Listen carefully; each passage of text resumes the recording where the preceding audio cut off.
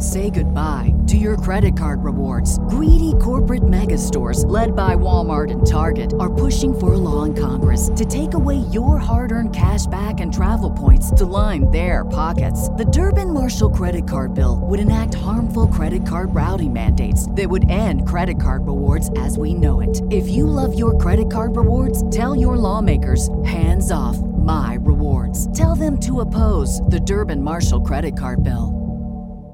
Overdraft fees are just the worst. Get up to $200 in fee-free overdraft with a Chime checking account. Sign up today at chime.com/goals24. Banking services and debit card provided by the Bancorp Bank N.A. or Stride Bank N.A. Members FDIC. Spot me eligibility requirements and overdraft limits apply. Coming up on episode 298 of Wheel Bearings, we've got the all-new Ford Ranger, the Ford Bronco, the new GMC Canyon, more on the Cadillac Lyriq, a new sports car from Honda, and a very, very bad new EV from Vietnam. All that and more coming up next.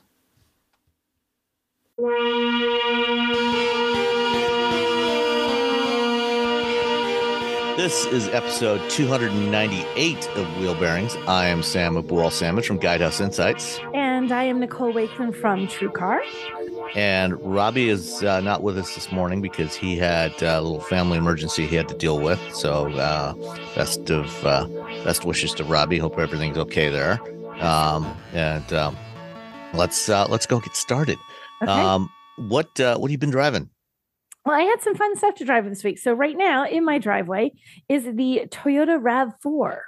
So I have just like I don't know, is it kind of the go-to crossover for people? I mean, this thing sells. I think it's the best selling right now. Yeah. I know. Wasn't it tied with the CRV at one point, or weren't they duking it out? Yeah. I think last I checked, it was a little bit ahead. And it had overtaken the Camry as the best selling non-truck.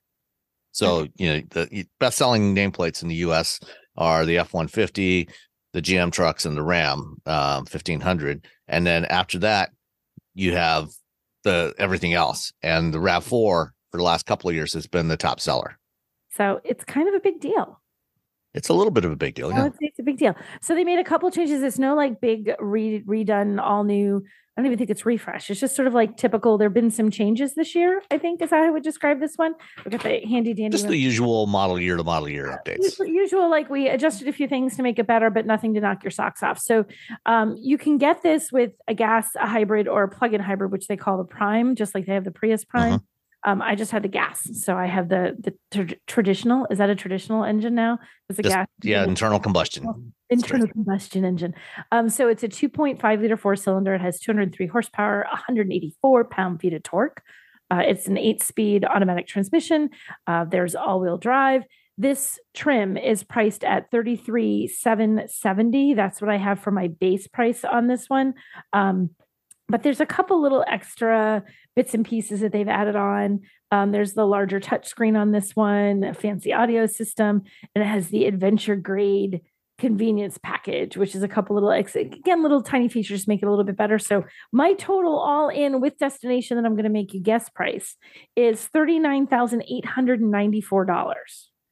So just comes under 40. Sam, what do you think the destination is? All on you. I mean, you win no matter what. Well, in that case, it's got to be $1. No, I'll guess $995. No, it's surprisingly a good chunk higher. $1,330. Oh, wow. Which I was surprised how high that was. I guess I'm not as surprised as I would have been a couple of years ago. I mean, everybody's been jacking up their delivery charges. This is true. So it's not like it's, but all net, all done. You're going to get this for under 40 grand. So it's not cheap, but it's a decent price because you're getting one that has a lot of features. It's nice. The interior, it's a Toyota. They have nice interiors, even in the fancier trims. They're never something that you look at and you think like, wow, this is an upscale. It's not supposed to be a luxury brand. You want that, go find a Lexus, So but it still has a nice interior. I think Toyota does a good job of still providing something that is comfortable and like appealing when you open the door, even though you don't have super fancy, expensive materials.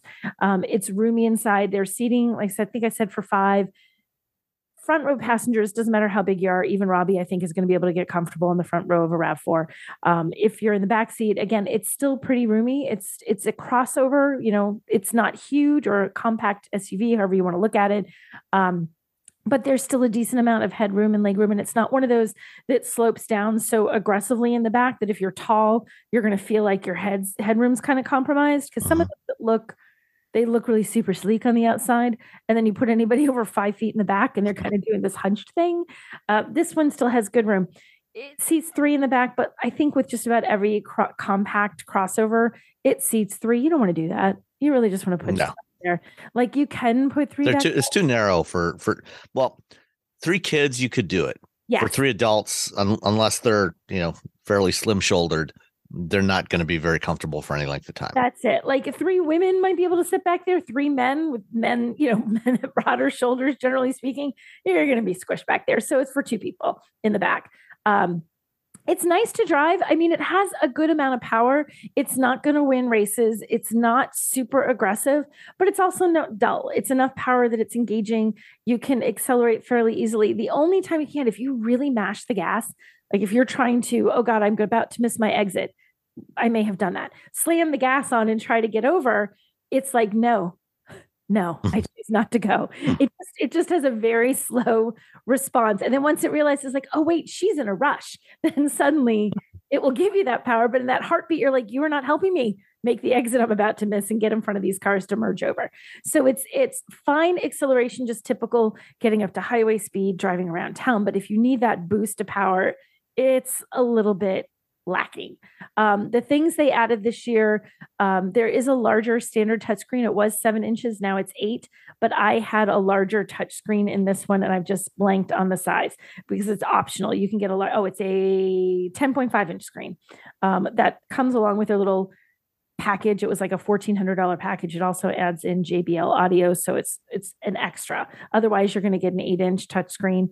You got wireless Apple CarPlay and Android Auto that connects pretty well. Sometimes I find, did you ever find this, the wireless Apple CarPlay and Android Auto? Sometimes it feels like it takes, like when you're trying to pair it or when you sit back down in the car, it doesn't.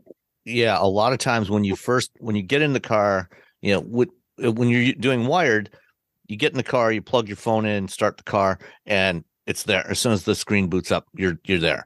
But with wireless on a lot of vehicles, I find that it takes as much as a minute for it to find it, reconnect, and get everything going. And so, especially if you need to go somewhere and you need your nav, if you need your directions, it's like, okay, you're sitting there waiting for it to catch up, which is why most of the time I just plug in my phone. I do the same thing because even though I like wireless because you don't have the cord, not a little mess on your center console when you're trying to plug things in. I hate that delay. And it's weird. A minute doesn't seem like a lot until you're sitting and you've just hopped in the car someplace like at a valet stand or something where there's traffic, or you're trying to get out of a parking garage. Like when you're in a rush, a minute is a really long time. You feel like everyone behind you is like, come on, move. And you think, I don't know which way to go. I don't have any navigation. So that's when it's frustrating. So I love wireless, but I also hate it for that exact reason. They have digital instrument clusters now on this. Like it's a standard digital instrument cluster, which I think is kind of neat because I think as more and more cars have digital instrument clusters, when I get one without one, suddenly I feel like I'm like rocking 1985. Like it just feels really, do you think that? Like that now when you see them, they don't? Yeah, sometimes. Yeah. So they sort of feel like weirdly outdated when they don't have a digital instrument cluster. So I like that. It gets good fuel economy. It's supposed to get, the official on the Monroney I'm holding is 25 city, 33 highway, 28 combined. And I happened to drive this to go drive the Kia Seltos this year, which was, they did the drive program in Newport, Rhode Island. So I just drove to it. Yeah. Which is mostly highway driving. And it's about an hour and 45 minutes. And I think I was at about, like, it was fluctuating back and forth. I was around 26 miles per gallon, which is good because you think, well, highways. Yeah. But right when you get into Newport, is not highways. You have a lot of twisty, turny streets, stop and go, kind of congested traffic. And I hit a little rush hour traffic on the way back, which also didn't help my fuel economy at all. But it was fine to drive for that. It held a good amount of cargo. It's easy to get around in a little city. I mean, when you're in a little city, you don't know where you're going. Having a big car as you're trying to suddenly change lanes is a problem. It was nice to have something that was small enough to zip, zip, zip back and forth as I was trying to follow directions to get out of downtown Newport. So I liked it. My only like real negative was that if you really want a lot of power, if you need to accelerate really fast and you're already at highway speed, it takes a second to respond. Yep. Yeah. The a lot, naturally aspirated engines like that 2.5 liter Toyota, they generally don't have a lot of low end torque. So you've got to get them up, into that 4,000 RPM range before they really start to pull. And that one doesn't have a CVT, right? It's a 8-speed. No, it's an 8-speed. Yeah, I was double checking. It's an 8-speed automatic on this one, so it's not a CVT. Although you do get a heck of a lot of noise when you're like, yeah, you still hear it. It's not the CVT whine, but you hear everything working really, really hard. Did you try it in sport mode? I did. I tried it, and I didn't find significant differences. Did you? It's been a while since I drove a regular RAV4, but yeah, it didn't seem to make a particular difference in the past. Yeah. So, I mean, I think for the most part, it's adequate. The performance is adequate. It's not, it's not going to get your adrenaline pumping, but yeah. But I feel like that's not what this car is for. No. I mean, you got to give a car credit for doing what it's supposed to do. This is not supposed to be a performance car. It's not supposed to be fast. It's supposed to be a small, efficient crossover. Daily commuter, right? Hauling the kids around. Right. So just only have a couple of kids. If you want power, well, okay, you're going to have to get something far more expensive and far less fuel efficient. There's a trade-off. So this does what it's supposed to do quite well. And I think can you get the RAV4 now with the 2.4 liter turbo as an option? I think they do, because they used to offer a V6, I think. I can double check. Or did they? No, I think it's just as I'm looking now. Okay. Just the 2 liter 4-cylinder. That's it. That's your only option. And then you have the that or the hybrids and the plug-in hybrids. Right, but so if you want a performance RAV4, you got to get the Prime. Yeah, exactly. That's like 300 horsepower and all the electric low end torque. Right. It's almost like driving an EV. And that thing, the Prime, if you can swing the price, it starts at $40,000. And if you can find one, which is actually the bigger issue, that really is the trick with all of this, right? Like, exactly the car I want. We don't have that. If you can find a RAV4 Prime, you got 40 miles of electric range, and and more performance than the gas or the regular hybrid. So that one would be the one to get if you actually want performance in a RAV4. Mm-hmm. Yeah. Okay. You had something else too, right? I did. I also had, and this was for a loan, and I'm kind of surprised. This is one I sort of worked directly to get. I had a Rivian R1S. I have not had a chance to drive a Rivian before, or other than like 35 seconds. So it was nice to actually have some real time with one. First of all, if you want to have a car, then the R1S is the SUV, so it's big. It also has that really distinctive sort of oval shaped lights on the front. So you are not subtle driving this. Everybody will look at you and go, what? Like, because you just don't. I think even if you're in California, this is not the car that you're going to see all the time. It's less common, and it looks so funky, but like in a good way. I think it looks neat. I like that it looks different. Yeah, they've given it a distinctive face that doesn't look quite like anything else. I mean, when you look at it in profile, yeah, it's a pretty standard SUV shape. Yeah, it's very but from the front, when you see that face, you see those headlights, and oh, okay, that's a Rivian. Right. It's Jeep has their 7-slot grille, but Rivian's got those lights. I feel like a lot of them are trying to make more distinctive, like, front ends, either through the lights or through the grille. And the lights are the easiest way to do it, because even at night you see the lights. You have no idea what the grille looks like at night, but the lights, those stand out. Like the one I can always recognize behind me is a Volvo, because they have those Thor's hammer headlights. Yep. You can tell a Volvo when it's behind you because it always has those headlights, even if it's nighttime. You can see that. So I feel like the Rivian, you're like, yep, that's a Rivian. Like there's no way you can mistake this for anything else. So this is a luxury electric SUV. It starts at $78,000. It's not cheap. It is not cheap. This is not the everyman's SUV. But it feels like that price. Like I always say, when you have a luxury car or a high price, even if it's not really truly a luxury vehicle, you still want it to feel like the price it is. I don't want to spend 78 grand and feel like I could get the same thing for 50. Like I want it to look like it costs a little bit more than what everybody else's car looked like. And this does. The inside is just absolutely beautiful. It has these rich leather seats and there's these bright orange accents. And even like on the back, the pockets on the back of the front seats have like a little buckly kind of thing, like a little metal accent. It does absolutely nothing other than look cool. It's just like a little premium detail. And on the backs of the headrest, there's a little hook. So you could hang like your coat, or I guess if your ladies could hang your purse or whatever bag you wanted to hang there. These are little things. They're not super important. They don't change how your car drives, but they make it feel special. Yeah. Well, and when if you're gonna pay that much for a vehicle, you want those details. You want that stuff that somebody took some time to think about and how to implement it. And of course, that those details do add a significant amount to the cost. It's not a trivial cost to add those things, which is why it's expensive. Right. And it doesn't seem like, well, it's just a buckle. Well, yeah, but instead of just making one flat thing, they've got to have the buckles and have them attached and have that's like it.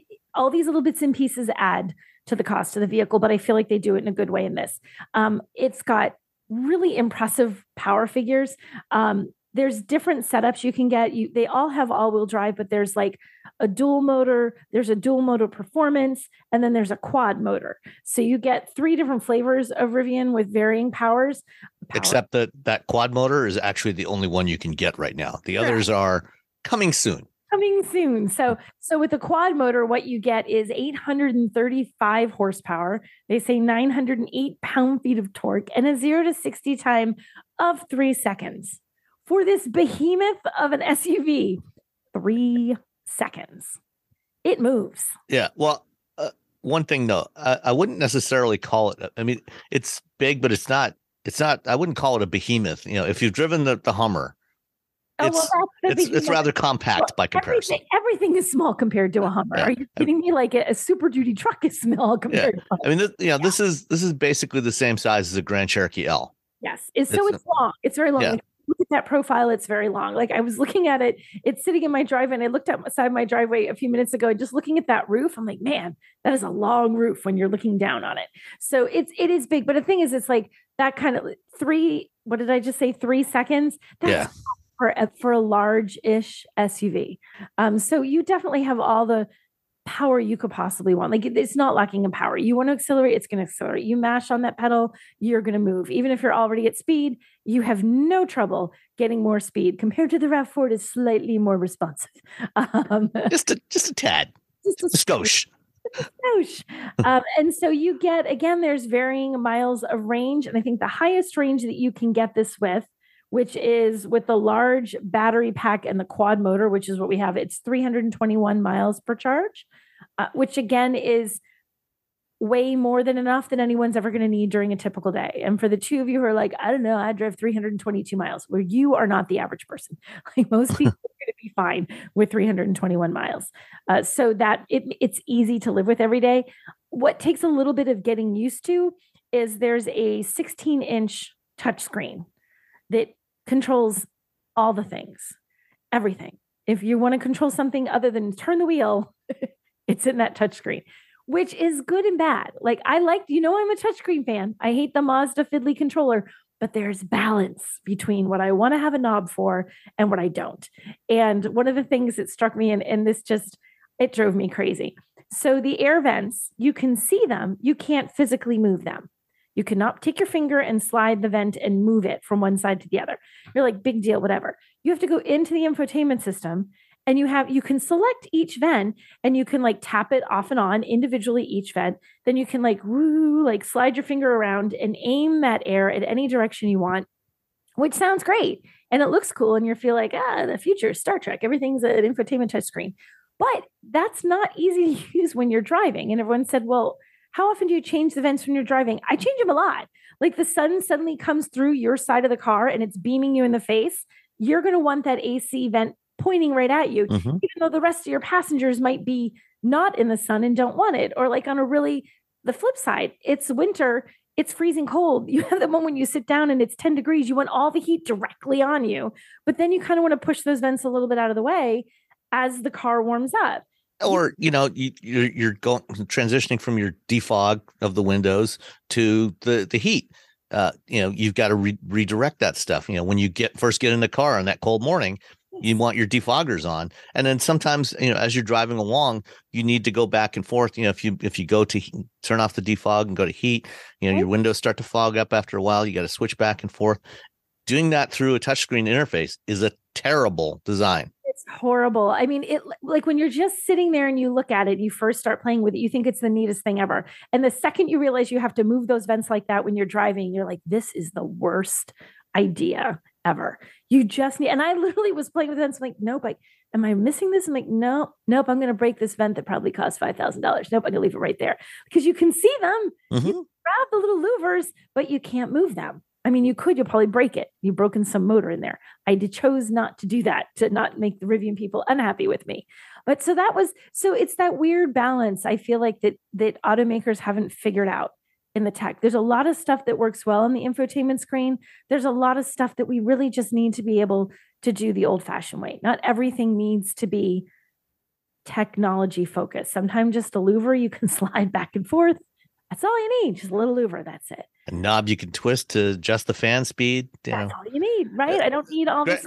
Granted, some of the voice control stuff works pretty well. Like if you just want to adjust the temperature, you can say, Alexa, set the temperature to 72 or 65 or whatever you're comfortable with.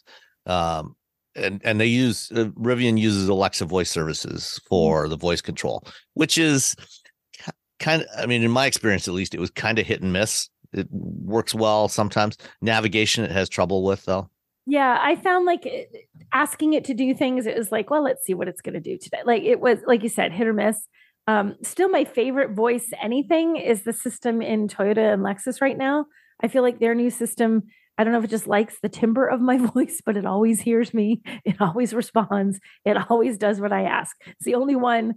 I don't know. I sometimes think they like certain voices, certain enunciation. I must say things right for their expectations. It's worked well for me in everything except the Lexus RX. Yeah, that one, it hated you. Yes, it refused to recognize that I was asking it to do anything. Where you were just unknown. It was like, you're dead to me. It's like, whatever you know what you did to take off that car, Sam. But no, it was having none of it. Yeah.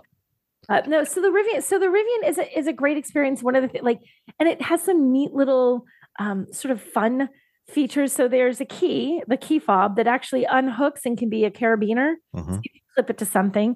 Totally unnecessary, but a nice feature. Then you have a key card. You can also use your phone. We have a key card, looks like a little credit card if you want to slide that. And you even have like a little tiny little wristlet, like a little rubber wristlet that's waterproof that you can use that. So if you were going swimming or something and you don't want to have to bring anything with you, you could just bring this. You can lock everything else in the truck. All your stuff in the truck. And so it's like nice little features. Again, it goes to that whole luxury pricing, luxury features. These are not huge things, but they do make your life a little bit easier. And I feel like that's a lot of what a luxury vehicle should do. I mean, I thoroughly enjoyed my time in it. I think the thing that might be the deal breaker for me on it, like, okay, Nicole, you got $78,000 to burn. Is this going to be it? That touchscreen, the touchscreen controls are a little too much for me. I can see that. I felt exactly the same way. That is, to me, the single biggest flaw with both this and the R1T is having, and to be fair, Rivian's not the only one that does this. Correct. Tesla pioneered this, and they basically followed the same template as Tesla. So they have Tesla, with the Model 3 and the Model Y in particular, they have everything in the touch screen. And, on the steering wheel, you've got a couple of roller and rocker switches on the spokes that are unlabeled because what they do depends on the mode that you're in. It varies. That also I find that confusing. The only thing I can think, Sam, is after you've we have the car for a week, right? Yeah. Or this drive, we have it for a day. If I have this car every day, all week, for a month or 2 or 3 months, would it suddenly become very intuitive? I'm going to think it might, you start to learn where things are in your car and you don't really think about it anymore. So I'm thinking it's just there's a certain learning curve that takes some time. I'd rather not have that learning curve to adjust things. Yeah. Well, and I think for the steering wheel controls, I think that's true. I think, for the stuff that's in the touchscreen, you will have a better idea. You'll learn where the stuff is in the menus, but you still have to look at the screen to actually control it. Exactly.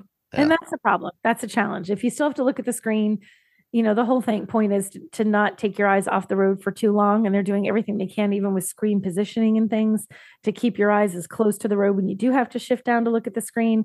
This takes your eyes off the road, and it really takes them off the road. Yep. Did you know you can support Wheel Bearings directly? Head to patreon.com/wheelbearingsmedia, and you can become a patron today. Your contributions will help fund the platforms and tools we use to bring the podcast to you. And exclusives and improvements are already on the way thanks to your generosity. So if you want to be part of an automotive podcast like no other, head to patreon.com/wheelbearingsmedia. Say goodbye to your credit card rewards. Greedy corporate mega stores, led by Walmart and Target, are pushing for a law in Congress to take away your hard-earned cash back and travel points to line their pockets. The Durbin-Marshall credit card bill would enact harmful credit card routing mandates that would end credit card rewards as we know it. If you love your credit card rewards, tell your lawmakers, hands off my rewards. Tell them to oppose the Durbin-Marshall credit card bill. All right. Well, I had a late change of plans in my drive schedule this week. I was supposed to have a Mach-E so that I could try out the new Blue Cruise 1.2. But day before, I got a note from Ford saying, yeah, we need the Mach-E for something else, and we'll get you rescheduled in that. So they sent me a Ford Bronco Heritage Edition. Ooh, which one? Heritage. Those are all the fancy colors, right? The one I've got is race red with white. So the Heritage Edition is a trim level they launched for the 2023 models, that basically has some color combinations that are kind of a throwback to old school late 60s, early 70s Broncos. So, it already had the design cues of those old Broncos, but now you've got kind of that early 70s color cues. So this one has the body is in race red with a white stripe down the side, down each side, white top, and white wheels. And the wheels, they're similar to the ones that you can get on the Bronco Sport. That they're alloy wheels, cast alloy wheels, but they have these slots in them, so they actually look like steel wheels. That's cool. So, it looks like, 70, if you go back and look at photos of a lot of, early SUVs and vans and stuff from the 70s, they often had these white painted steel wheels. And so these look like steelies, but they're actually cast alloy. Yep. I think I love the look of steelies. I think that's neat. And then there's also the white grille, and then the red Ford, word Ford in the grille. So it looks pretty cool. It's a cool looking truck. Yeah. The Heritage Edition comes standard with the Sasquatch package, which means you get the good off-road stuff. You get the 35-inch wheels, so 35-inch tires, mud terrain tires, with the white wheels, and it's a pretty cool, pretty fun look to it. I like the design. The one I have is the 2-door. You can get it as a 4-door as well. And it's the 2.3 liter 4-cylinder EcoBoost with a manual transmission. And so it's going to be kind of a rarity. I think, the number of these that are going to be built in this combination is probably going to be pretty small. I think most people are going to go for the 10-speed automatic. This is a 7-speed manual, which is really actually a 6-speed, because the 1 ratio is a crawl ratio. It's for when you're off-roading. So call it a 7-speed. Okay. Yeah. I mean, it's got 7 speeds. It's just, there's only 6 that you're ever going to use on the road. You're not going to want to use the crawl ratio on the road, unless you want to be driving along at 10 miles an hour at 5,000 RPM. So, it's a crawler. But that's what this thing is designed for. Put the Sasquatch package on there and everything. This is designed for going off road. Yeah.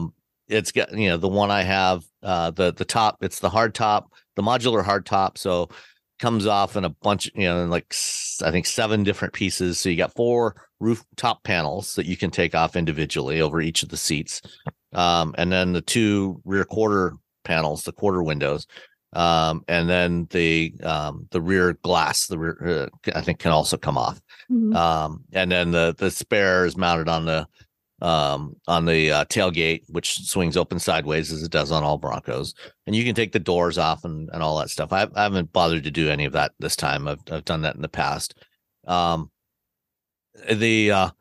With the 4-cylinder engine, it's 275 horsepower. This is, it's not a lightweight vehicle, but it's not ridiculously heavy either. Yeah. And the 2-door 4-cylinder manual is about 4,300 pounds. So it's, it's chunky, but it's not absurd. It's like less than half of the weight of a Hummer EV. But with those big tires on there, and the gearing, it's, it doesn't feel like it's accelerating excessively rapidly. Not slow, not accelerating excessively rapidly. Okay. Let's just say this is not a Mustang, and it's not a Bronco Raptor. The Raptor's quite a bit quicker. Yeah. But you can also get this, the Heritage, as with all other Broncos, with the 2.7 liter V6, which is about 315 horsepower and a fair bit more torque than the 4-cylinder. But you can't get the V6 with the manual. So it's adequate for performance, and it's got enough performance for off-roading as well. It's got enough torque there for off-roading. So if you want, if you like the idea of manual transmission when you're crawling over boulders and stuff like that, this has got you covered. And the 2-door, if you're going to do rock crawling, is probably the one to have, because the shorter wheelbase, you've got on all of them, you've got fairly short overhangs, so you got good approach and departure angles. But with the 2-door, you got the shorter wheelbase, so you got more of a breakover angle as well, which is going to make it a lot easier when you're going over the really rough stuff. It's got good ground clearance. There's plenty of ground clearance. There's fixed running boards on here, but they're like tucked right up to the body, so they're not hanging down. So climbing in and out, because of the 35-inch tires, it's a bit of a climb up into this thing. Yeah. And because the rock or the running boards don't extend down from the body, you still it's a pretty good step up to get up into it. Yeah. The back seat, is snug for a couple of people. It's, comparable to what you get in a Wrangler. So it's not, it can take a couple of people, but you're not going to want to do a long distance road trip in this thing with people in the back. And the cargo space behind the back seat is also relatively limited.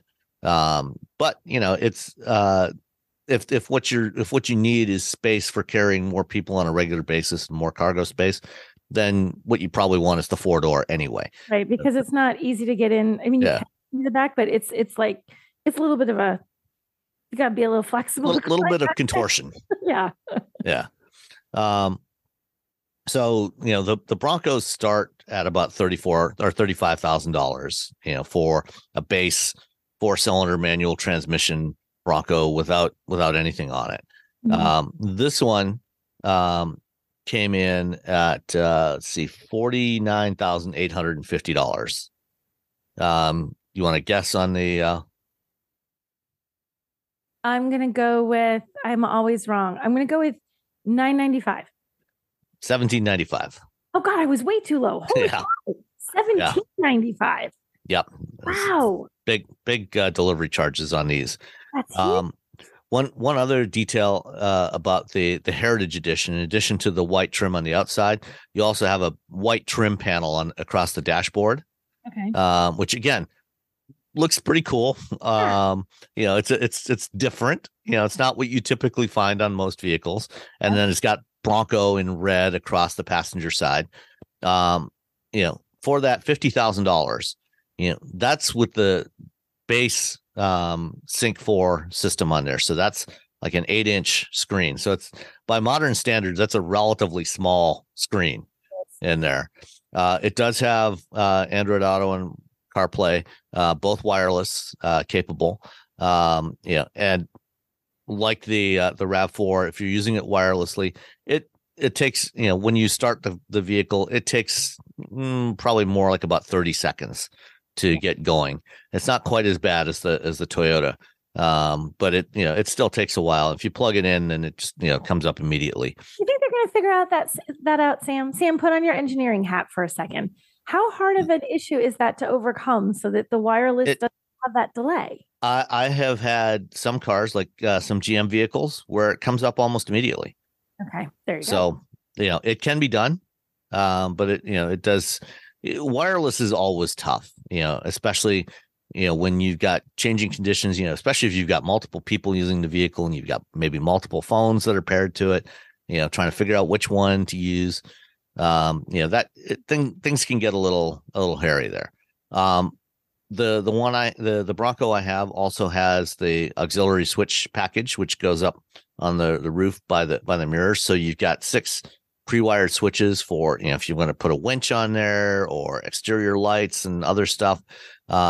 You've got a lot of you can, it's all pre-wired, and I think there's a connector under the hood where you can hook all that stuff up, so you don't have to run the wires and the switches. I did download the Trail package, which was actually just released last week, the Trail app. Okay. So this is something that Ford has worked with somebody on.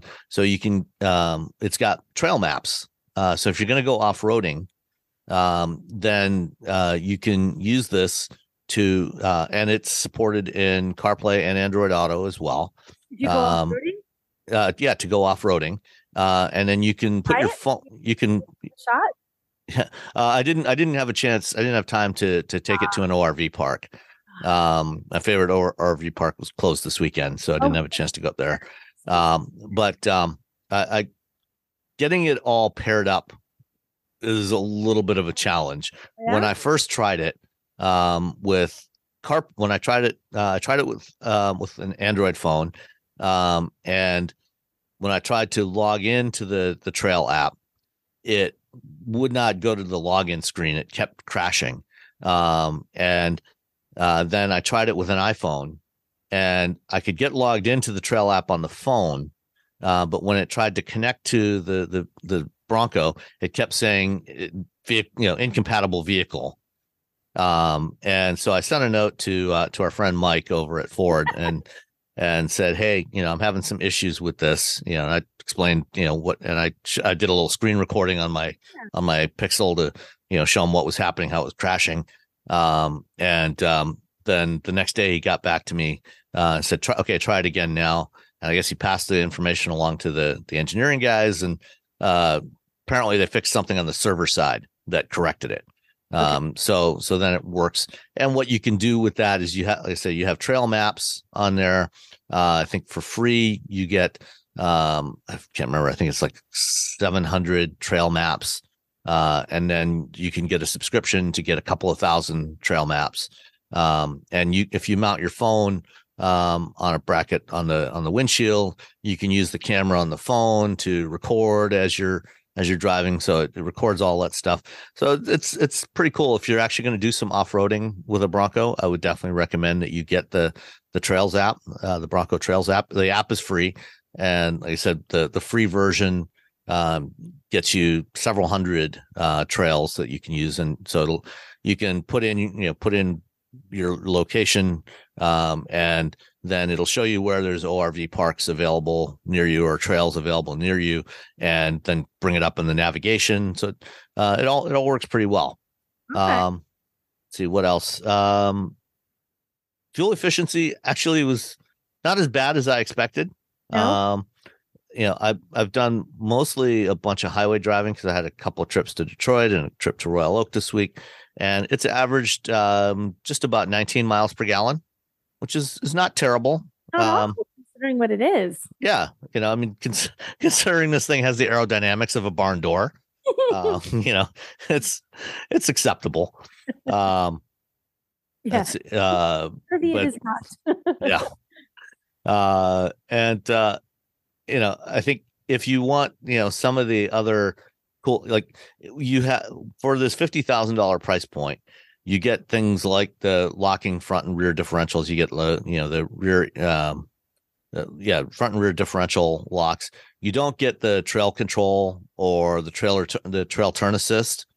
You have to step up to a different package to get that. So that adds more to the cost if you want those features. And if you're gonna go off-roading, I would definitely seriously consider, getting whatever package has the trail turn assist in there, because that is when you're on really tight trails, that is so helpful. When they had us try that out when they did the launch of the Bronco, and I was like, okay, whatever. You literally feel like you're just pivoting on a dime. Like you turn so tight. It is unbelievable. Like because they have of course a preset trail. They know we can make it through. So in your head, you know that you can make it through, and you're like, I can make it through that. It just looks so tight.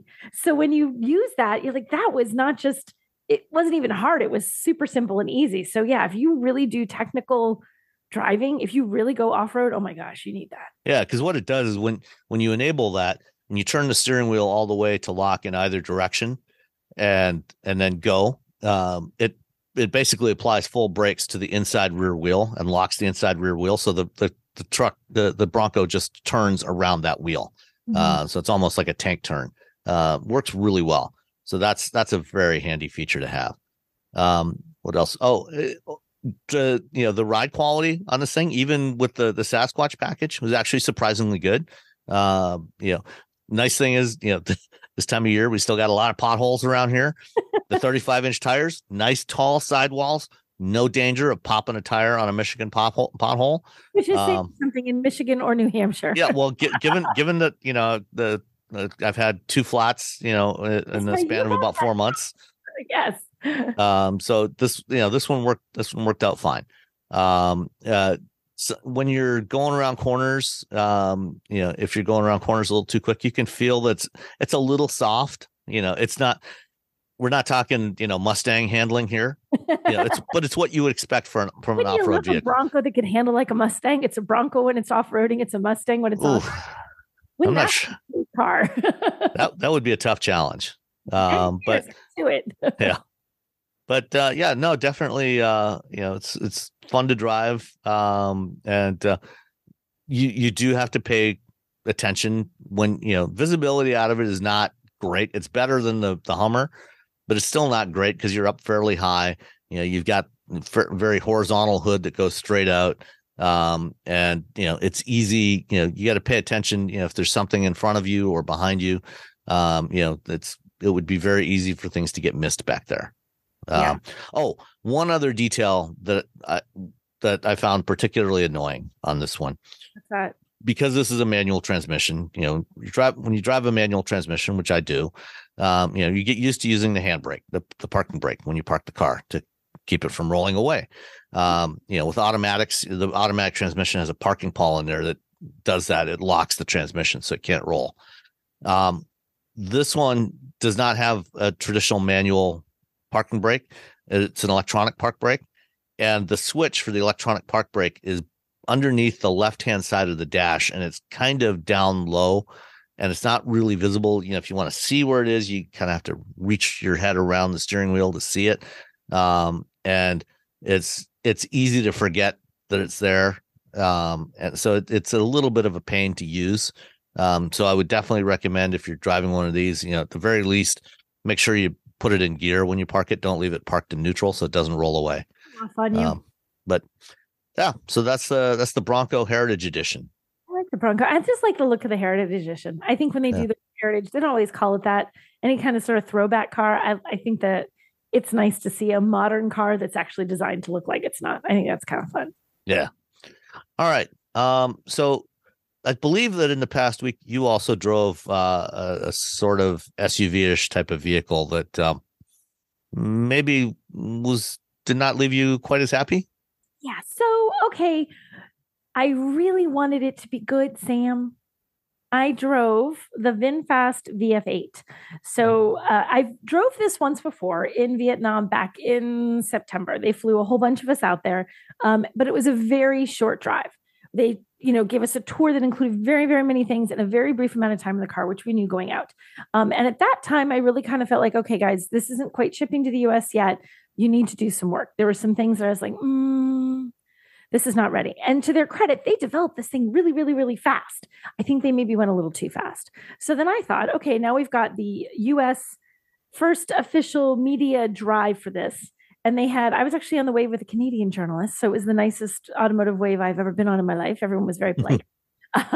They say sorry a lot. They did. In fact, one kept saying sorry just to kind of mess with me. I'm like, stop it. Now you're not being a nice Canadian. So there is. So they were probably saying sorry, in place of the VinFast people. Yes, right. Yeah, in place of them. So they had it for us to drive. They had the VF9, which is the next one coming out, which is supposed to be coming out this fall, I think. So there's not even a very long time frame between the VF8, which is actually on the roads today in the US. They've delivered 300 units, and I think they said something like 1,500 more are about to be ready to be delivered. So this isn't like a coming soon. This is here. You could see one driving down the road, and the VF9 is coming in the fall. So I don't really see. Here's the thing. I hate to just bash a vehicle and sound like I'm bashing a vehicle to be a jerk. I'm not. I want the VinFast to be good. I want them to succeed. Tons of time and energy and man hours and blood and tears go into every vehicle that we ever drive. This one just doesn't quite feel ready. And it's like, if any one of the things that are wrong felt wrong, it'd be okay. But so many things aren't quite there. The fit and finish on the inside isn't there. When I shut the door handle is like the kind of, you're going to know what I mean. Mm-hmm. Trying to think how to verbalize this. The plastic, when you drive something that's pre-production, and it's not the finished plastic that you will drive when you have it. And you can just tell when you look at it, it looks a little off. It feels a little, they don't have the texturing on it. They're using a pre-production mold that's just very smooth, no texturing, it doesn't necessarily have the right color match and things like that. That's what the actual handle is like. And it flexes a little bit when you grab it and goes like it squeaks, right? All of them had that same handle. Maybe not all squeaked like mine, but they all had that handle. The leather isn't quite tight enough on the seats. So you see spots where there's sort of a little bit of a buckle, like a little bit of a lump in it. No big deal, right? Yeah, until you sit in that seat over and over. Now that buckle becomes a crease. And now you have a problem with your leather seats. So the fit and finish things just don't feel quite right. The infotainment screen, which I should have the size in front of me and I don't, but they have a large infotainment screen. There is no instrument cluster. There's just the infotainment screen, and it's large. So like the left hand, I'm going to say maybe third of the screen serves as your instrument cluster. So you're glancing over there for your speed and for anything related to your vehicle, which takes a little getting used to. And here's a weird thing. I thought I was having a hard time getting used to shifting my eyes constantly right if I wanted to check things that were there. I thought my sinuses were messed up because I've been flying and it's allergy season. Because I was getting ever so slightly like this sort of motion sick sensation. I was driving. I don't make myself motion sick when I drive. And I'm like, wow, I just must have like sinus issues, until the reviews of this came out. And another journalist said for the first time in his life, he got motion sick. And I was like, oh, wait, was it actually the movement of the car? So I didn't peg it to that at the time. But now I'm like, oh my gosh, was that actually it? Because I only felt that when I was driving it. And that has to do with the suspension system. It's weirdly sloppy. Like if you go over a little hump in the road, like if you think, you go over a speed bump and you get that like, boom, boom, boom, like kind of like bump. It kind of like sways a little. Well, imagine that just on any kind of little hilly kind of bump in the highway, but it goes more like you feel like you're driving a much heavier vehicle for the amount of sway that you get. Say a typical sedan sways once, thunk, thunk, and it's done. This is like thunk, thunk, thunk, thunk, thunk. Like it takes a second for that motion to stop. Like it's severely underdamped? Yes, like it's severely underdamped. So you're like, whoa, that's too much motion. Same thing left to right. Like when you turn that the time it takes for it to resettle, if you do turn to the right, turn to the left, or changing lanes, it takes a little too long. It's so many things, Sam. The ADAS, the driver assistance stuff, I don't know what was happening. I was getting error messages that kept popping up. I had a yellow triangle that kept popping up with an exclamation point. I don't know what it was yelling at me. It was just a yellow triangle. There was no indication to why it was an angry yellow triangle with an exclamation point. And sometimes it was on, and sometimes it was off, and sometimes it's blinked. And then there were other messages that came up for like boom, boom. And I couldn't tell if that was a too quick warning or if it's like not working. No, I'm back. Like, I don't even know what was going on with those systems. It was, and then the lane keep assist, I'm going to say it was lane keep assist. So that if like you drift a little to the right, it's too sensitive, like redonkulously so. So I am driving literally in a straight line, very consciously, like keep this thing as centered as a human can center a vehicle. And if I just ever so slightly move to the right, it wants to correct me and bring me back to the center. But it does it so aggressively that it literally throws me into the other lane of traffic. I couldn't drive this with one hand. I couldn't take one hand off the wheel because it was so aggressive in its corrections. I had to be ready to correct it back and say, nope, I'm in the correct lane. That is oncoming traffic. I'd prefer to stay on this side of the road.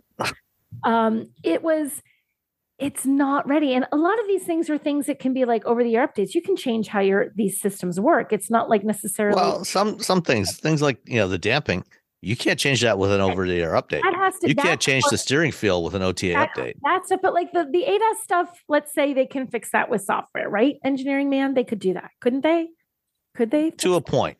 Okay. It depends on what the hardware is that's on the car. See, and I'm trying to cut them some slack because I really don't like having a vehicle that there's just a lot that I don't like. And it was this collective, even the, and I did, one of the things I did like, so in the infotainment system, when you have it in CarPlay, sometimes getting out of CarPlay and getting back into the car's native system is a little bit funky. You have to swipe a screen or two or, to get back. This one, you just touch any of the spots. If you touch anything that's like where the instrument cluster is, anything that's sort of like black screen, that's not actively showing something, boom, it takes you right back to the system's native infotainment. I'm trying to come up with something. Don't you laugh, Sam. No, I mean, there's Jalopnik had a piece yesterday or the day before. The headline, and this is sort of a summary of some of the highlights of the reviews. Critics agree the VinFast VF8 is very, very bad. From flaky turn signals to broken ADAS features and a suspension that induces nausea, critics are not impressed with VinFast's first electric SUV for America. Mm-hmm. And one of the things that we've often talked about, in the cars that we review. I think over the last several years, I think we've all come to the conclusion that even the quote unquote worst cars available today, stuff like the Mitsubishi Mirage, are not terrible. They're just, they feel cheap. They're like I like the wrap up on this Jalopnik piece. The real commonality between all these accounts is that overnight, the VF8 has obliterated the notion that there are no terrible cars for sale anymore. Frankly, it's hard to remember the last time a car released to overwhelming disdain, a car that every critic agreed simply wasn't ready. And you said this last September when you came back from Vietnam. We were sitting in that hotel room in Montana. I know. And here's it pains me. If you could see the expressions I'm making as I'm talking, it pains me to have to be this hard on a car because I am not the person that hates a car just to hate a car. I don't hate it just because everybody else says it's not good. I don't hate it just to be that a-hole that's like, this car is garbage. You're not just being cranky. I'm not. This is a truly bad car. This is truly not good. And the thing of it is, though, Sam, I feel like if they had just taken more time to do it, if they just taken more time to do it. When we talked about this, when you came back from Vietnam, at that point they were saying, we're gonna deliver cars in December. This was in September. You said they were going to deliver cars in December, and your response to that was, you should really take another 6 months. Mm-hmm. Give it another 6 months, do some refinement on it, and we're now middle of May. Mm-hmm. So almost 6 months on from when they were originally planning to deliver cars. Yeah, and it doesn't sound like it's gotten notably better. It doesn't. The only thing that I could say was noticeably better. Now, I also have to say, remember, I drove this for maybe 10 or 15 minutes in Vietnam. It was a really short drive. Mm-hmm.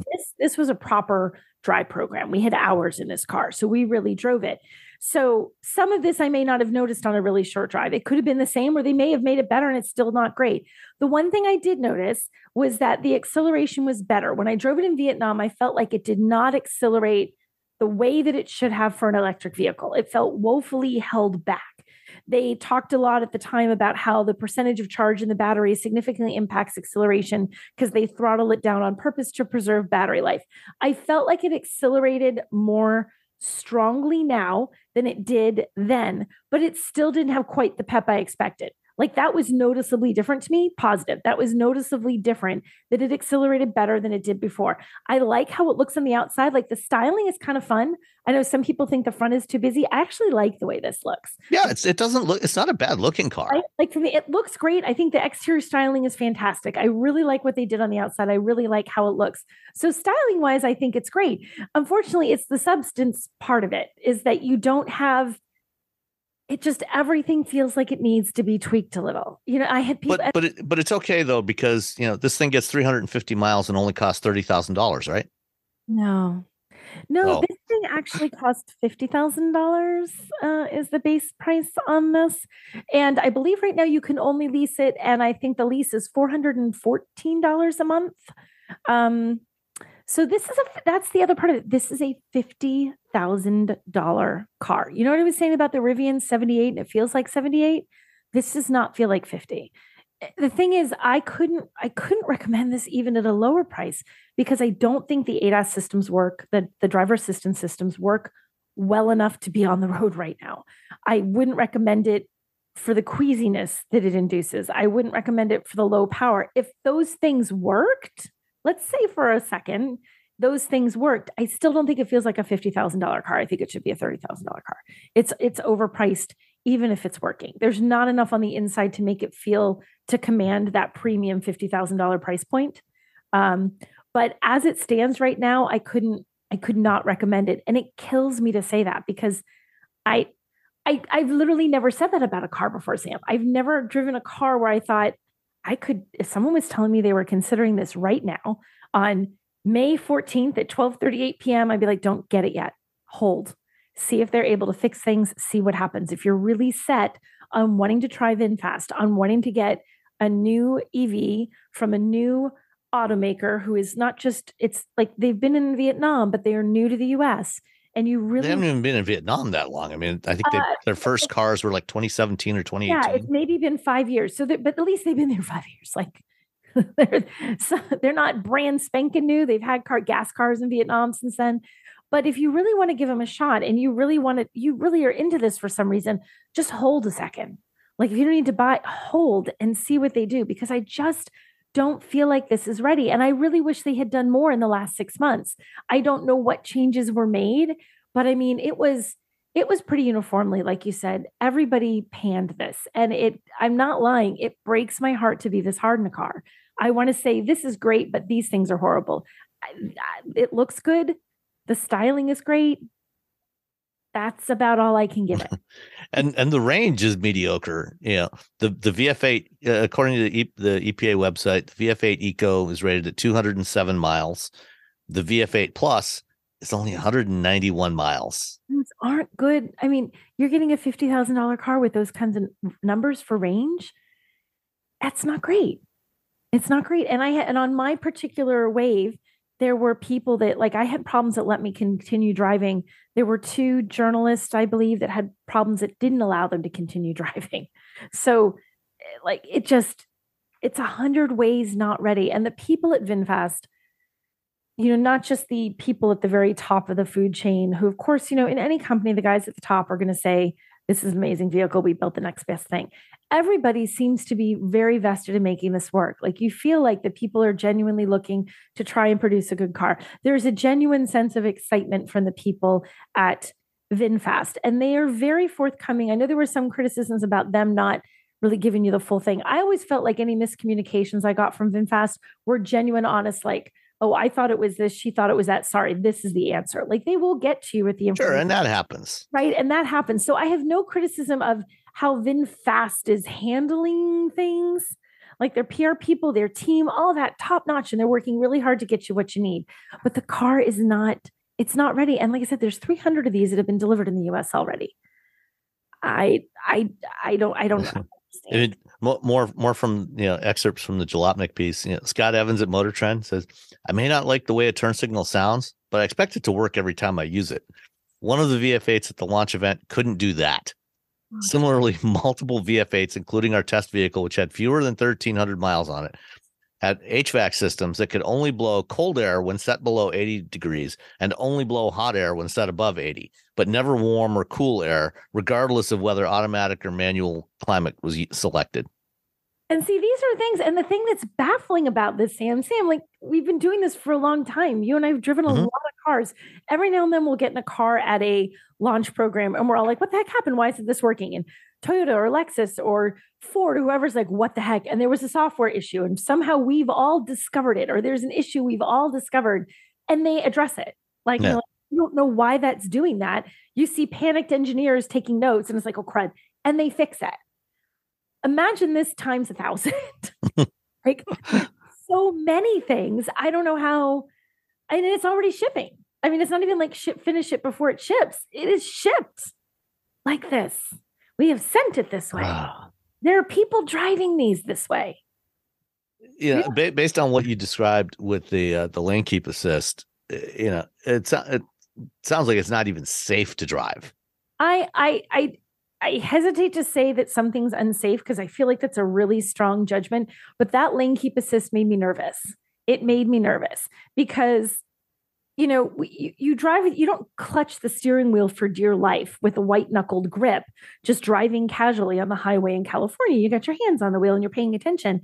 But it was hard enough and jerky enough that I would not take my other hand off the wheel at all. Yeah. And when I had to take my hand off, I was holding really tightly because it is an aggressive, it's very aggressive. And that's not safe. It also wasn't that I had drifted. I started thinking like, what is wrong? And if I just get really, even just close to the edge of the lane, I don't even have to drift out of it, like it's like, wham, you're drifting out. It's like, no, I'm not. And I would still prefer to stay on my side of the road. So yeah, I can't recommend it. I really hope VinFast figures it out. That's sort of the caveat to it all. I'm not hating on the company. I'm hating on the fact that the product they made could be better. And if they gave it more time, they could be ready. And I want them to figure it out. I would like to see them make some changes.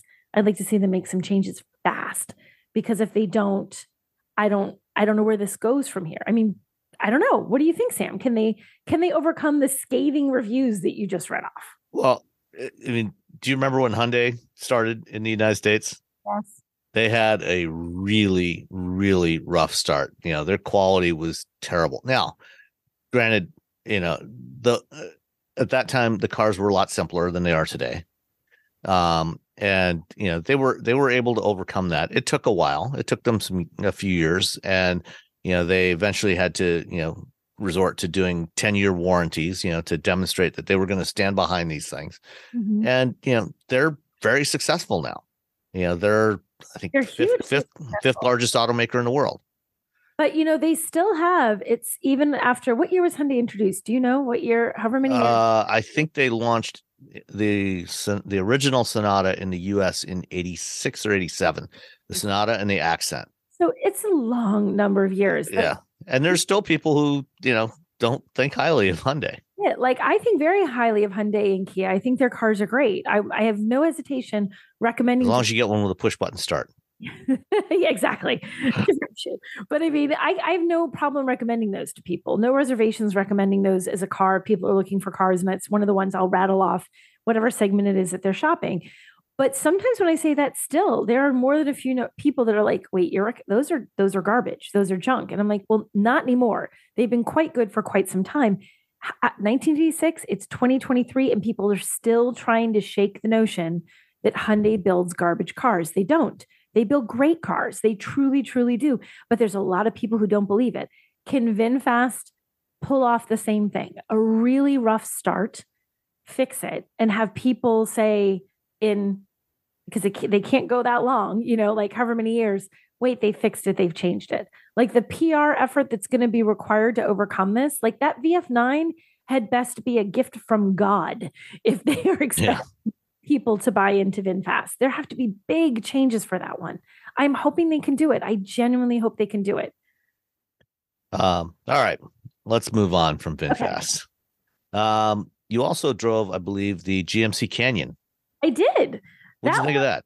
GMC Canyon. Hey, that actually, everything worked. All the things worked. Turn signals and everything? Turn signals worked. No nausea? Worked.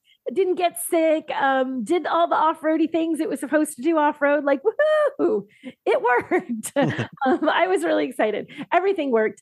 And in fact, I see the link that you put in. I just realized the link that you put in. Did you put that link in there? I did. You did. So I have another podcast that I started just for myself for kicks and giggles and fun that my husband is my cohort on, called The Road Reflected. And I just realized you used my link in the show notes because I talked about it in there. And you can hear me talk about it more on The Road Reflected with my husband. But I liked the Canyon. I thought the Canyon was really good. They came out with a new AT4X, which is the more off-roady version. There's the AT4. Now there's AT4X. So you've gone up one. Did you drive this one too, Sam? No, I did not go on this one. You did not try that one. So they had us take this on some pretty gnarly roads, off-road in Asheville, genuinely needing to use all the off-road features that this comes with. So not just a dirt road like through a... No, not just a dirt an estate. Through an estate. Sorry, Hyundai. Not just a dirt road through an estate. This was actually, you needed to be able to drive, and you needed off-road capability. In fact, there was a section they had us do that if you look online, you'll see a million videos, because I think we all videoed it because it was just so stinking cool. We went into this. It was very steep. It was a short spot, but it was steep into like a mud pit, mud and water that went sploosh when you came up. And it was, when you went down, it was like the guy goes, he demonstrates, I'm the pro, and I'm first in line to go behind the pro with everybody sitting there with their cameras. I'm like, oh, please, Nicole, don't mess this up. Don't mess this up.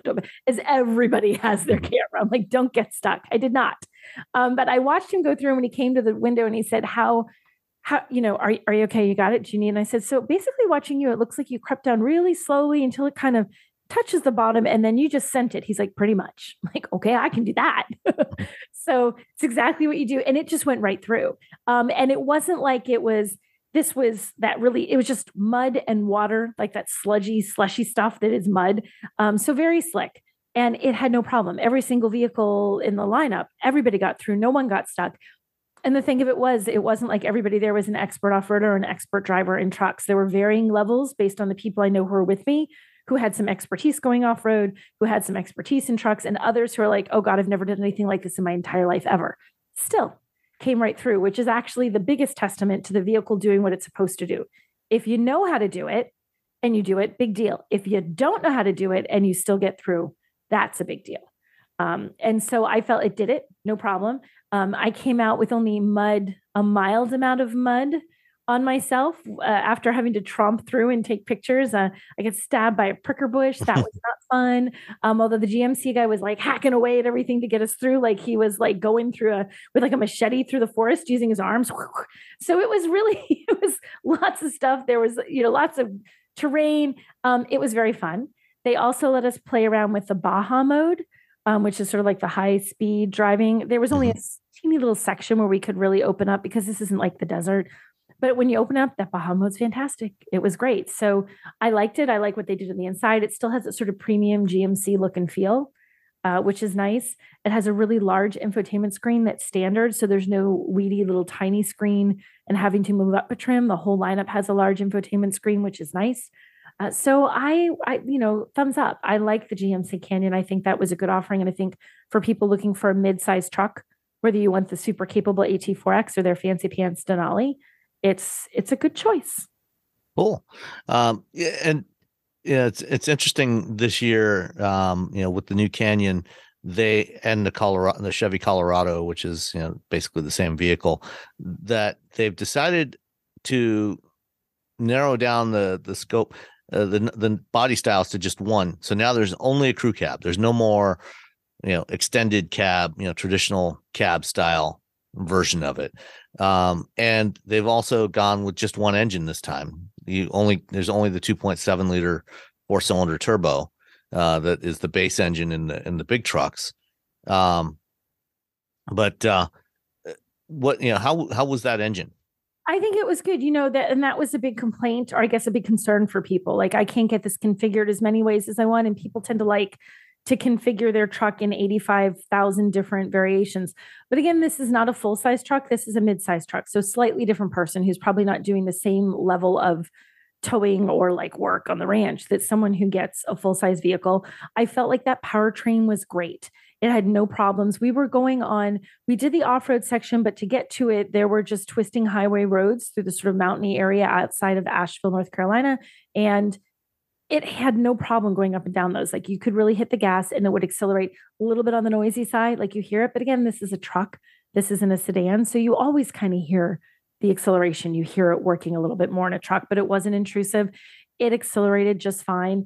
And I think as far as the utility of that bed, if you want more, well, then you're going to have to move away from this, but it still has decent towing numbers. It still has decent payload. As a mid-size truck, I think you have to sort of qualify it, mid-size truck, not full-size truck.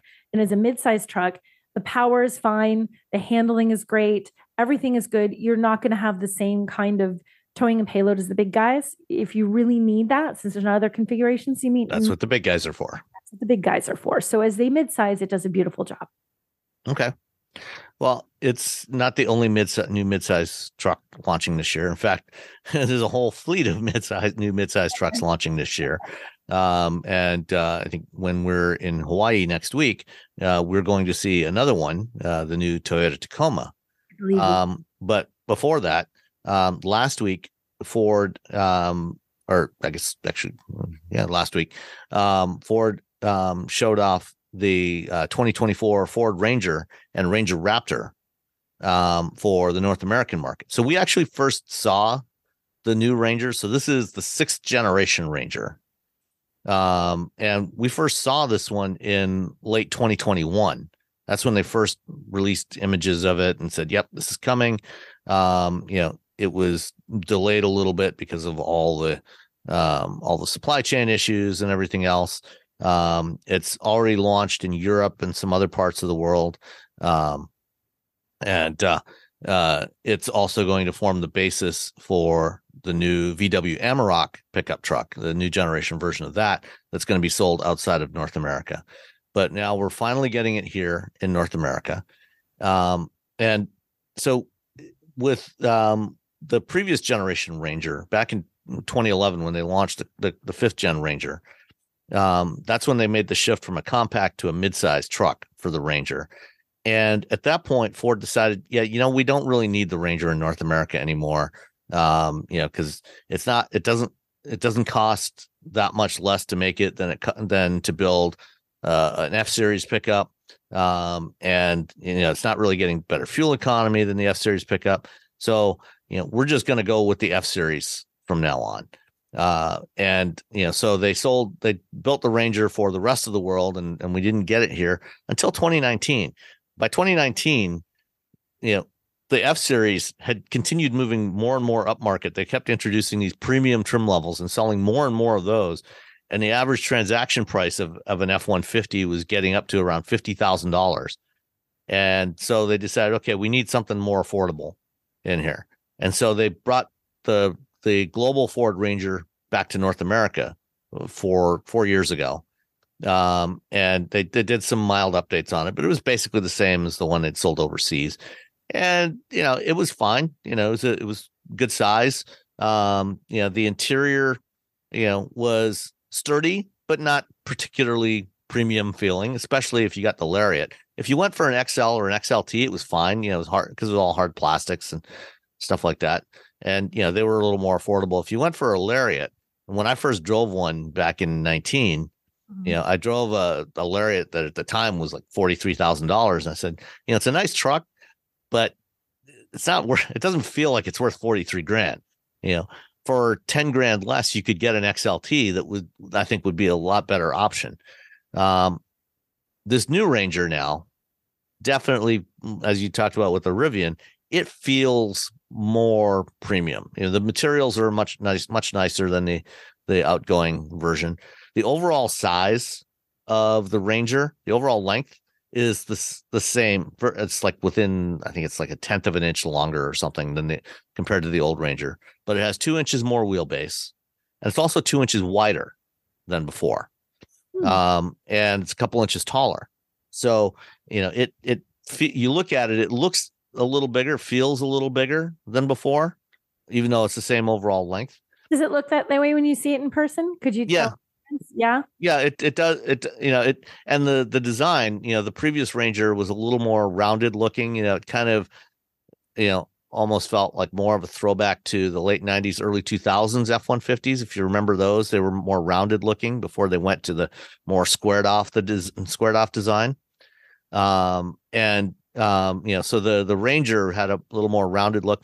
This one adopts the same kind of design language that we see on the F series, more squared off, chunky looking, as well as even on the Maverick. Since the Ranger came out, they also brought out the Maverick at an even lower price. And so, now you've got these three distinct levels in there.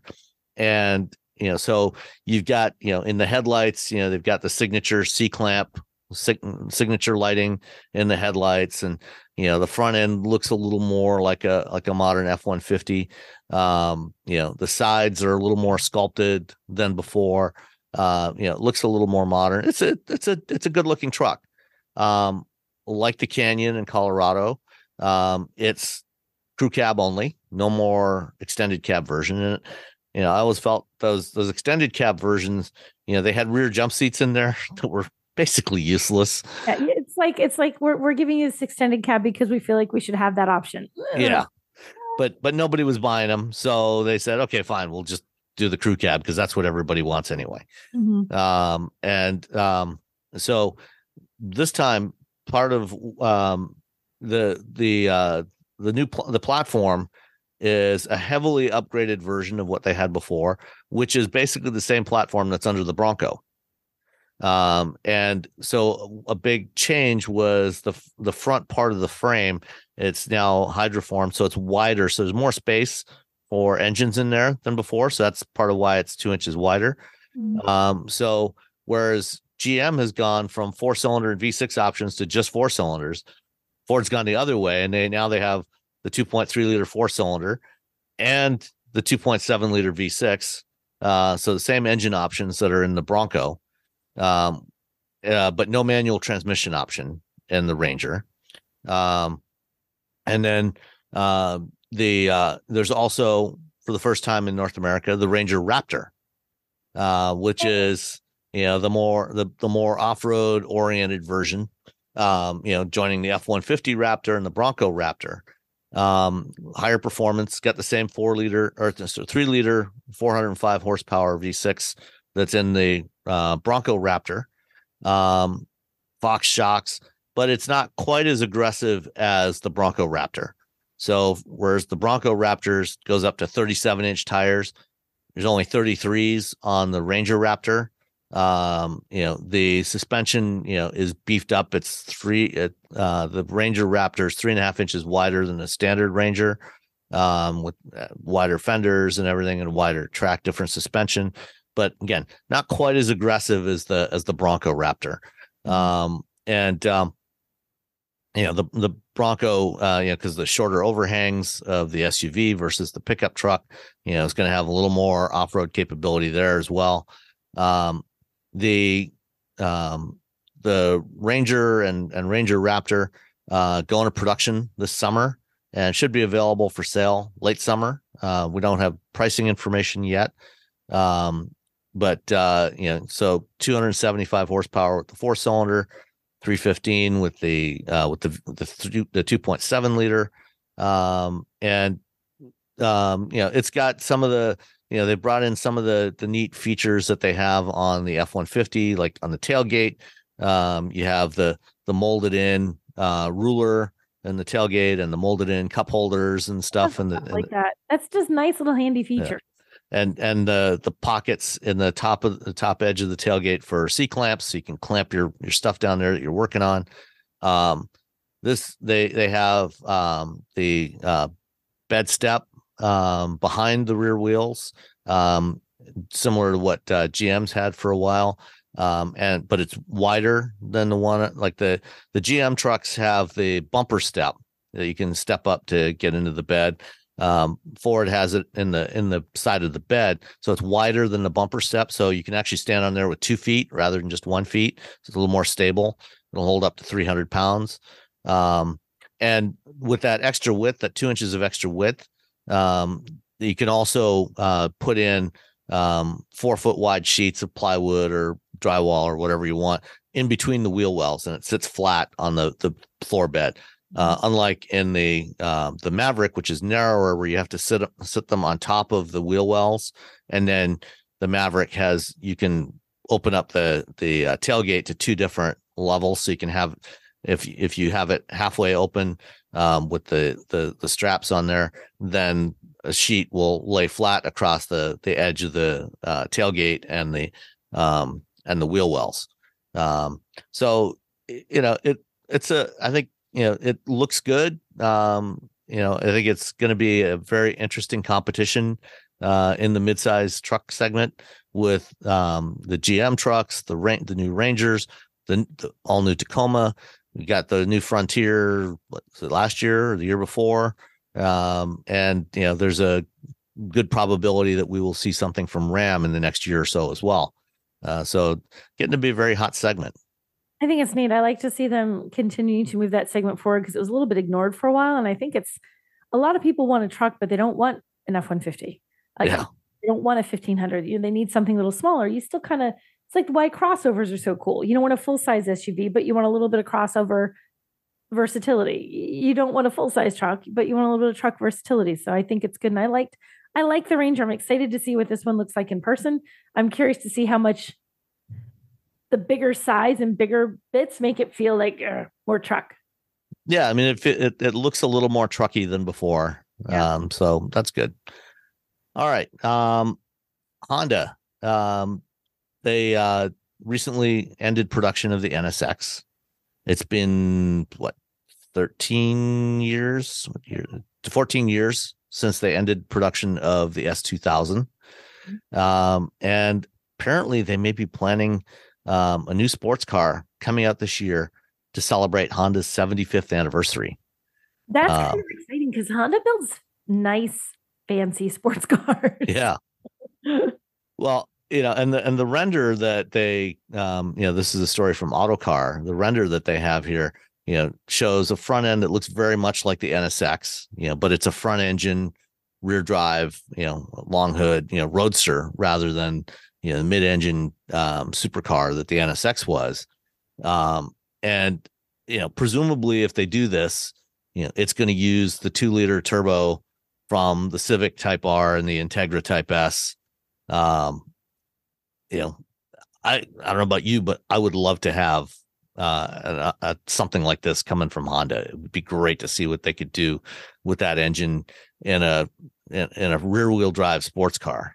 Yeah, I think this could be fun. And where it's like an anniversary vehicle, to celebrate anniversary, they tend to do fun stuff with that. They're not going to mess around. Like the 75th anniversary celebration never is just a meh vehicle, or the 50th. It's not just like, yeah, we made a 50. They're going to make something cool. Yeah. Like because of Honda, Honda's such an interesting company because they make like the Accord, which is just like a solid sedan, and the CRV, which is just a solid little crossover. And then they make fun stuff, and I like when they do the fun stuff, it's like underneath these mild-mannered cars that everyone's buying, there's some actual personality that they save for the sporty stuff. I'm hoping this is all the personality, all the fun, all the excitement, all the engagement that I know Honda can do, but you don't see in sort of the everyday Honda. Yeah, I mean, you see it in stuff like the NSX, like the Civic Type R, and the Integra, but it certainly doesn't make it into the mainstream products. Right. So it's nice to. That's why I have high hopes for this because I know they can build some really fun stuff, and I bet this is going to be fun. All right, one more item before we get to a couple of listener emails. The Polestar 3 and the Volvo EX90, a pair of electric vehicles, electric crossovers, built on a new electric-only platform that were due to launch this year, have been delayed.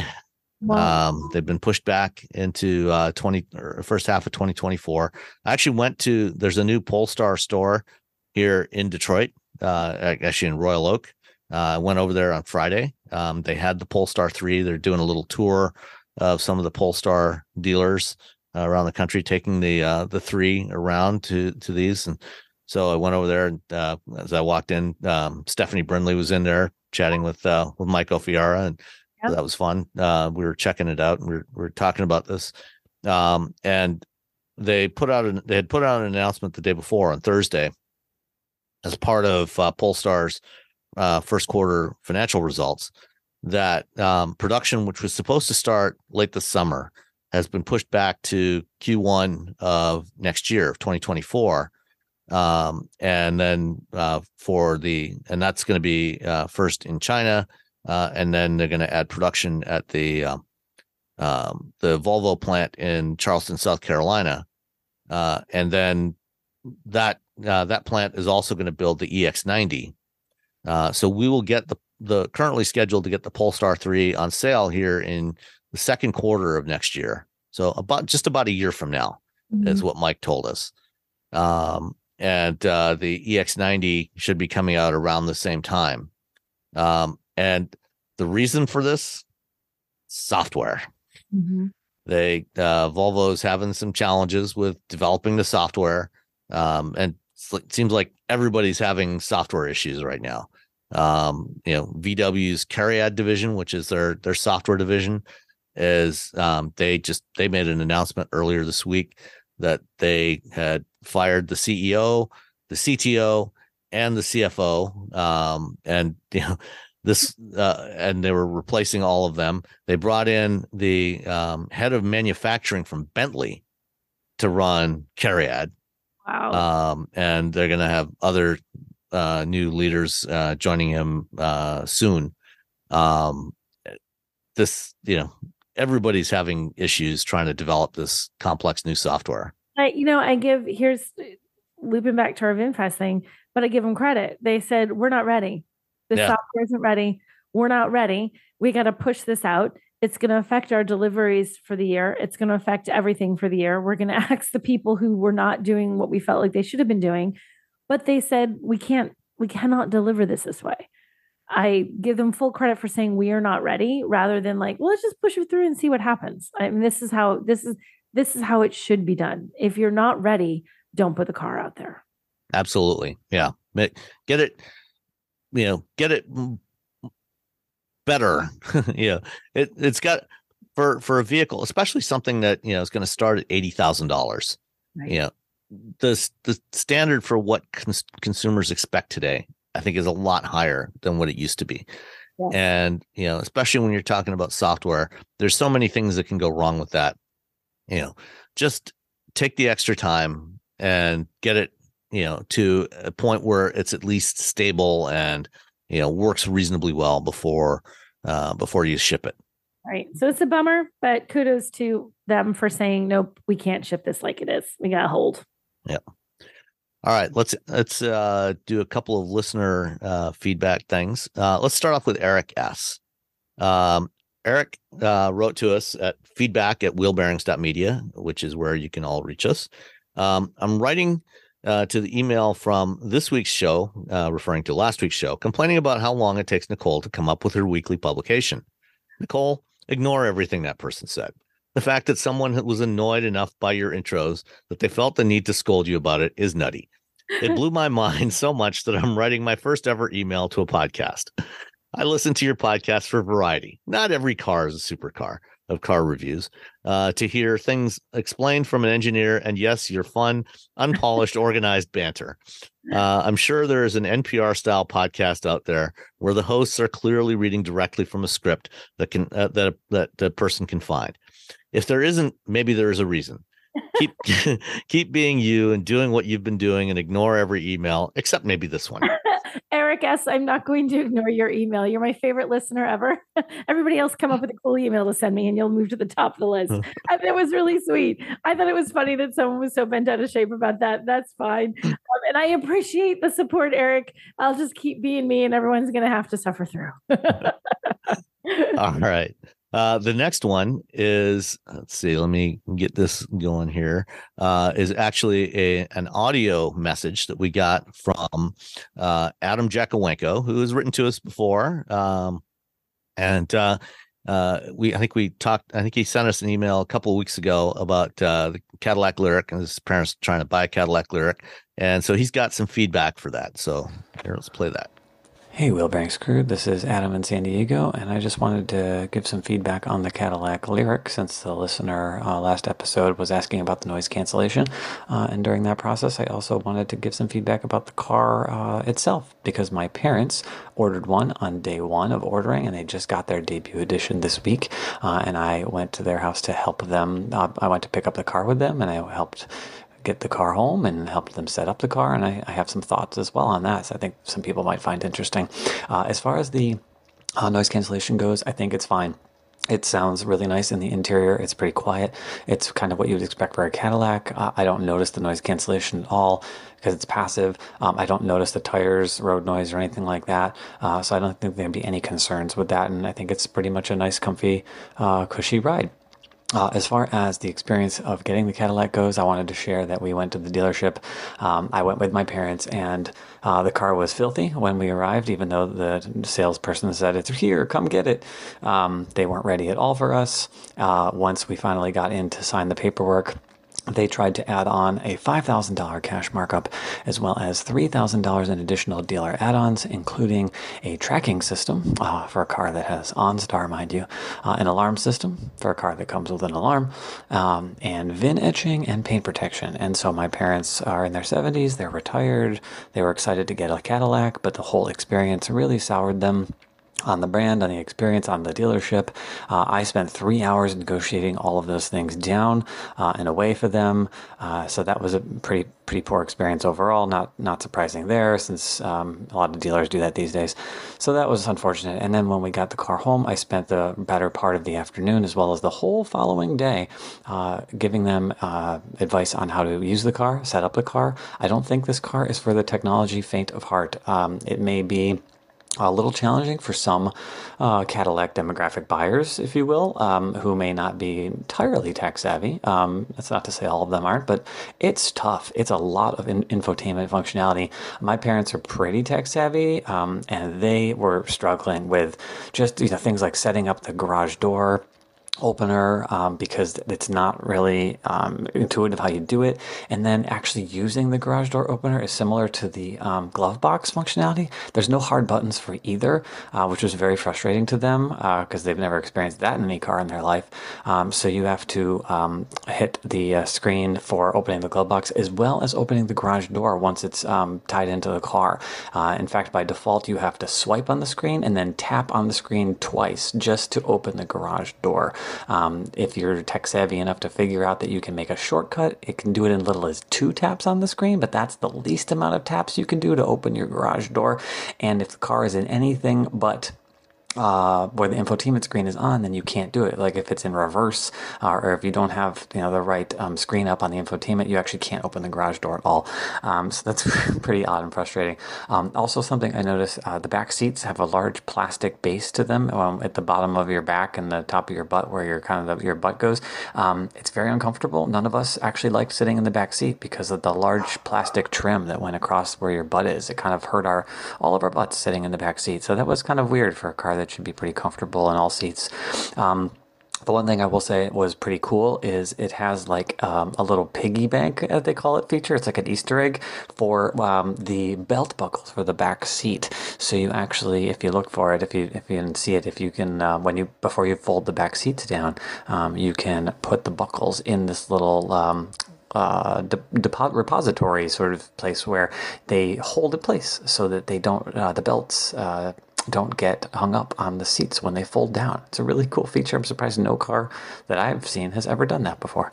So anyway, I just wanted to give that overall feedback on the Lyriq and the purchasing experience and some of the quirks that I noticed about it. So thanks. Love the show. Bye.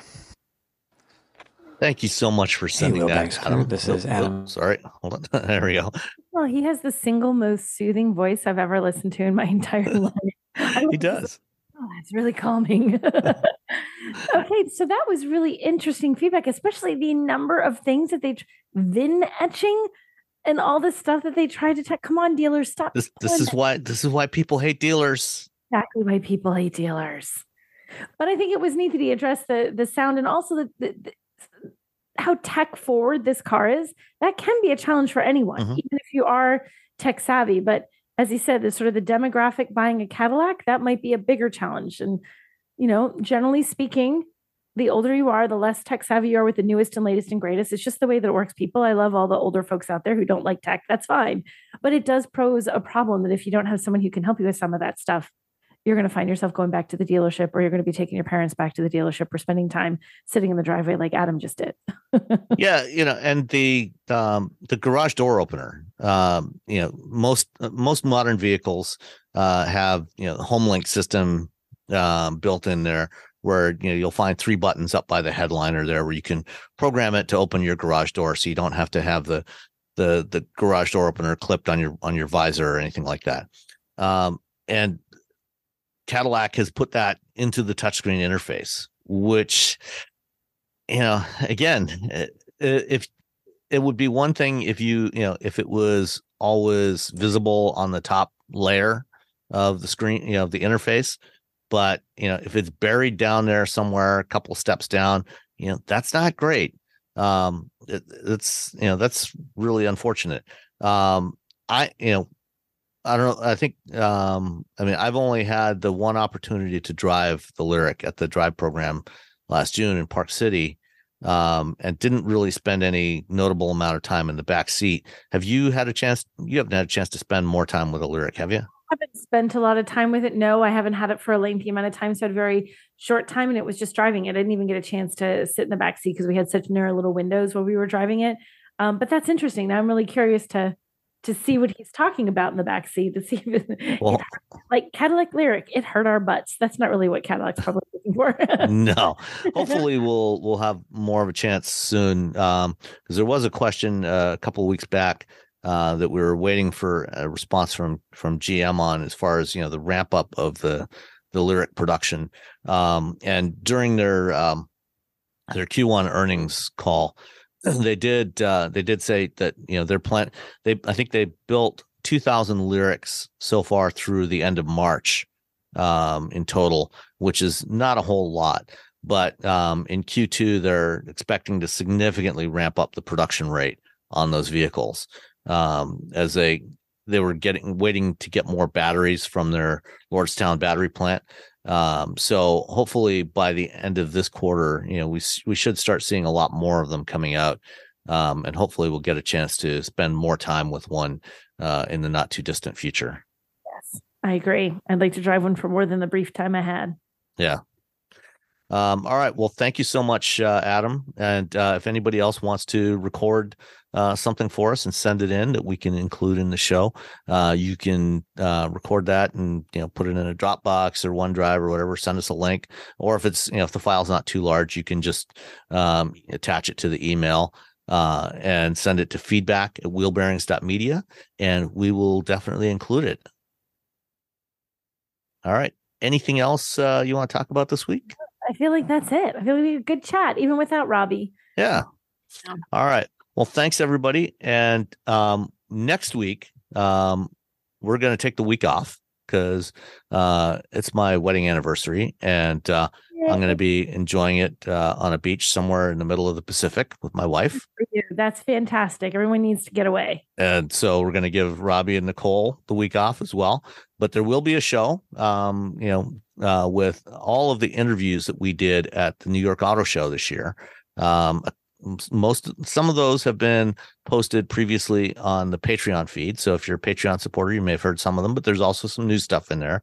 And for all the rest of you, there's going to be, I think, 6 interviews on there with people from Hyundai, from Stellantis, from Ford, and from Kia. So look for that at the usual time. It'll be coming out next Sunday. And we will talk to you again in 2 weeks' time. Bye. Bye. Say goodbye to your credit card rewards. Greedy corporate mega stores, led by Walmart and Target, are pushing for a law in Congress to take away your hard-earned cash back and travel points to line their pockets. The Durbin-Marshall credit card bill would enact harmful credit card routing mandates that would end credit card rewards as we know it. If you love your credit card rewards, tell your lawmakers, hands off my rewards. Tell them to oppose the Durbin-Marshall credit card bill.